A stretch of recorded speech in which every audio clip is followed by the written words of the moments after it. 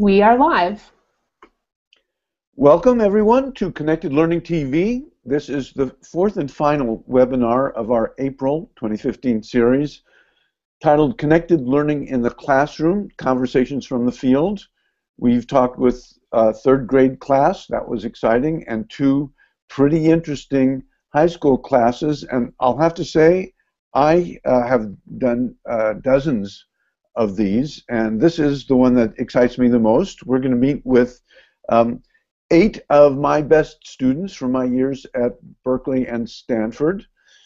So if you're watching this, please take a moment to share it with your networks. I'm Howard Rheingold. I taught at Berkeley and Stanford for 10 years. I've done a number of these webinars, and I'm going to host today. Throughout this series on Connected Learning